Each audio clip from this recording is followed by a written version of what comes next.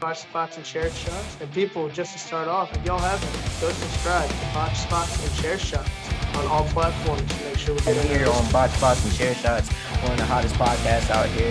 Definitely putting the spotlight on the DJ Savage representing Takeover all day. And Botch Spots and Chair Shots, Jeff Savage! Welcome to another episode of Botch Spots and Chair Shots. I am your host, a chef by trade and a mark by choice. I am the Will Gray, and joining me tonight is an absolute legend in the women's division, no matter where you go. Joining me tonight, Miss Mickie James. Mickie, how are you? And thanks for chatting about some wrestling. So good. Thank you so much. I like the name. Thank you very much. It's one of those 50-50 chances. Everybody's either like, that's a fantastic wrestling name, or they stumble through it. Yeah. And I love that, though, because it's rememberable no matter what. It's a mouthful, that's for sure. Yeah. Okay, so let's start at the top. With all the successes you've had on your journey, everywhere you've been, what does this current run and Impact mean to you right now in your career? It's probably one of the most important, I think, runs in my career, honestly, in a time where I kind of thought that I was done, or even made to feel like I was on the tail end of my career, and more there to kind of help elevate talent in a sense. And now to be able to come back and do what, I can't tell you what this last year has meant to me. Honestly, it's like, I did not expect it. I didn't anticipate it. And it's been amazing. It's been incredibly amazing. And the most amazing part is to like that realization of like the importance and the impact literally that you've had with the fans and with this crop of women that are coming in now, and just to the business as a whole, you know, like that's so powerful and it's so humbling at the same time.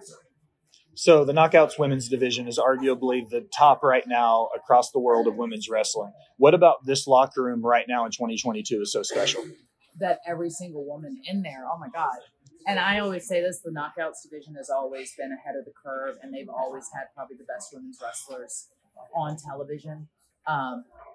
I think that, you know, there's so many opportunities there that you don't get anywhere else. And I think the work, because the Knockouts division is really a staple of the company, it really is a place where women truly have like equal opportunity and an equal voice. And for me, creatively as well, it's like I'm so invested creatively in like how to get there, and to have that voice in there to help make those decisions. It really makes every moment even more special, because you personally are not only invested in the person and the story, but also you're part of that, how the pictures get made.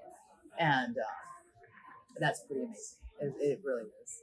So from Tasha Steelz to Jordynne Grace, how does it feel being a huge part in advancing not only your generation, but the current and next generation of the women's division of Impact Wrestling? You know, it's amazing. It's amazing in the sense of like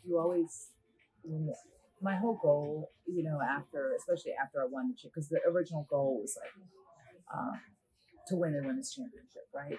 And then when you're just trying to make it or whatever, that was always the end. And then as you grow, your goals change. And I remember when I was in training, one of the most solid pieces of advice, and I don't even think it's wrestling advice, I think it's life advice or career advice, is to leave the business better than you found it. And that's the ultimate goal. And I remember that it resonated with me so much. I feel like I still get chill bumps. And I was like, you know what? That's what I want to do. Is I want to change, because when I was breaking in, women weren't getting these opportunities. And we were an afterthought, and we were the popcorn match, and we were the, you know, comedic relief or whatever it was, that little break. We weren't taken seriously. And I won't say we weren't taken seriously from the fans' perspective, but I think if you can't be taken seriously backstage, then the way it's presented, then you won't be taken seriously by the fans. And until that changed. And I think it took so much work, and not from myself alone. Like obviously miles of pavement before it even got to these moments where we could start getting opportunities enough to go like, no, we are the same. We are equal. If not, sometimes we're better, you know, not to toot. I'm just tooting the horn. It is. But now to see these women getting opportunities as main events, as first ever X Division, like that match was insane. And now to this Queen of the Mountain match, which is never women, that was always safe for women. And now that the females are getting this opportunity to have this first ever match at such a massive show, you know, like 20-year anniversary, I came back to Impact or started popping my head back around last year about this time. And I'm like, to see the growth in the locker room and also the girl, like what a bond it is back there because everybody's on the same fight, you know. It's amazing. And it's amazing to see how much that's changed, that women are actually getting into wrestling to become wrestlers, you know. And yeah, it's awesome. It's awesome. Do you think with the Impact women's division right now specifically is what's pushing the limits as far as progressing women's wrestling across the board, having a chance to have these matches that were specifically geared towards the male side of things, but now you guys have an opportunity to showcase? Well, I think Impact has always been ahead of the curve with the Knockouts division, and I feel like the trend followed the rise of the Knockouts. It really did. Before there was a give women's wrestling a chance, give divas a chance, or any of that, the reason why the fans started to go to that calling was because they were seeing opportunities to women, given to women at Impact, of main events, of cage matches, myself included, of these things that were saved for the men's matches because those were the marquee matches. And even when you say that, those were the marquee matches, but to be able to say, no, this match can headline WrestleMania, or this is the marquee match, and it's two women involved. Like, that's incredible, and what ground we've broken since then. But I do firmly believe that it was because of Impact and the Knockouts division that whole rise of like, no, we know what the women are capable of when given the opportunity to shine correctly and to shine brightly. So we want to see these people, these women that we love, because we know what they're capable of. And I think because everything is so accessible these days, so they can go back and watch these same women and watch the rise of their careers now. Whereas a lot of times before, the first time you saw any character on television was when they debuted on WWE or on television, on mainstream television. That would be the first time you would see them, because you wouldn't see them grinding at North Carolina Championship Wrestling or something like that, going like, oh, this person's going to be a star one day, you know.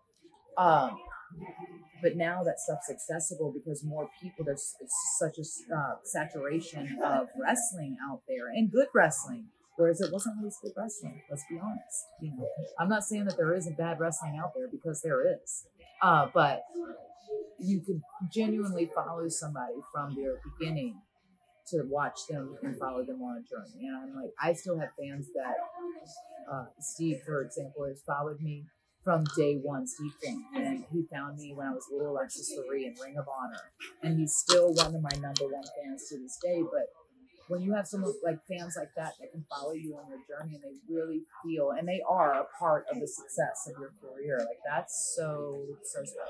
So throughout the rich 20-year history of Impact, you did participate in a match in 2003 when you were involved with Raven, the Clockwork Orange House of Fun match. Yes. Okay, it was a vicious and violent affair. How do you prepare for being the first and only woman to date in TNA Impact history to perform in that match, to have a match like that? I will say I'm the first and only woman for about a decade that competed in that match. Oh, so my research was wrong. Well, no, because the next Clockwork Orange House of Fun match was with Daphne, and it was like 10 years later. And was Taylor Wilde involved in that match?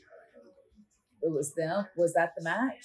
I'm not. I have to Google this. I do know that Daphne was in it, because I remember the day she called and she's like, I'm doing the Clockwork Orange House of Fun match. And no one's done it since you, sis. And I was like, oh my God. But it was crazy. And it wasn't something that, I mean, that was also off of the, ECW was kind of almost gone at that point. It was fizzling out, and then you'd see women do crazy stuff on that, but it was more like sexually driven or like whatever, whereas that match and Jeff treated me like a man out there. Like, he saw me as an equal, in the sense of there was nothing that I did that I was uncomfortable doing, because I trusted him with my life, and I was very blessed to have that opportunity, not only to sit underneath the learning tree of Raven, who is, a crazy genius, but also Jeff, who's also a genius in this business. And to be able to sit and be put in that position and for them to trust me with a lot of those things. And it wasn't like I fancied myself ever as a hardcore wrestler. I still don't fancy myself. Hardcore country is in the name, and I will go hardcore, but at the same time, like, I was also taught very old school and traditional wrestling style. So it was really cool, and it was so fun. And I was so young and hungry and just excited to get this opportunity, especially as a woman who didn't get to do this stuff. And I could beat up Jeff Jarrett and hit him with kendo sticks and the chair. And I even took chair shots and like the hip toss into the thing. And I bounced off of it because I'm like so much lighter than the boys. Yeah. So I thought in my mind that I was going to like go through it. That did not happen. I like ricocheted off of it and bounced back into the ring, because it's a pretty sturdy fence. A chain link fence is a pretty sturdy object. Mm-hmm. Mm-hmm. Yes. Mm-hmm. And then to do the table, and I remember going through the table, I was like, man, this is crazy. So you've been a force to be reckoned with in the Impact's Knockouts division on and off since day one. Rich 20-year history. What are your favorite Impact moments? Oh, God. I think obviously coming in and being able to create and almost like redefine myself and reestablish myself as hardcore country. That coming in, I think because I was in such a weird place in my heart about it when I first came in. But then the way the fans reacted and they gravitated to hardcore country, I was like, this is right. This feels right. This is so right. The cage match with Tara, that whole feud and stuff. And I love the fact that I didn't come in and just win the championship straight away. Because I wanted to, I felt like I wanted to have that chance to reestablish myself anyway and change that vision. But also, so that cage match, main event of the show, women's cage match, probably the first time women have been ever in a cage match, especially there and jumping off that cage was insane. God, I have so many. The Texas Death Match with Deanna is up there. Is probably one of my favorite matches of all time in my career. And I think because it was on this comeback of like self-doubt and a lot of these things that kind of factored into it. And can I still hang with this new talent? And I put Deanna up there as one of the best wrestlers in the world, period. Like, it's definitely one of the best women I've ever stepped in the ring with. But also the stuff with Tasha was fun, I've had so many moments, or like when I was able to, my husband and I never really teamed together. So that whole stuff that we did with Bram at the time, or even the James Storm, except for the train, I got pushed on the train. I don't know if you know this. I almost died. But the stuff with Bram was awesome. Like, it was really, really cool. And to be able to work with my husband, that was wild. Everything with Empower and being able to come back and build all of that, And now this Queen of the Mountain match, first time ever. And I don't know if you know this or not, but I've inserted myself in the match because that's what legends do. Breaking news, ladies and gentlemen. News. I have inserted myself in a very, I won't say precarious, but in a very Switzerland position. I am the special enforcer to make sure everything is up on the up and up. There's obviously, I have history with Deonna Purrazzo. I have history with Tasha Steelz, clearly. And for the last 3 months, I kind of sat back and I'm like, what is it next for me? Like, what is that thing? I felt like I want to come back and I want to see this. I don't want to take away from the moment of like all these women getting this opportunity. Mia Yim's come back and all these former champions, Jordan Grace, they're Chelsea Green, who's been a massive, I did not expect to be such a massive thorn in my side, but here we are. And I just want to make sure that maybe Chelsea doesn't win and the right woman wins the match. And also so I can kind of scope out the landscape of what's in the future for Mickie James, because someone's got to lose to me, let's be honest.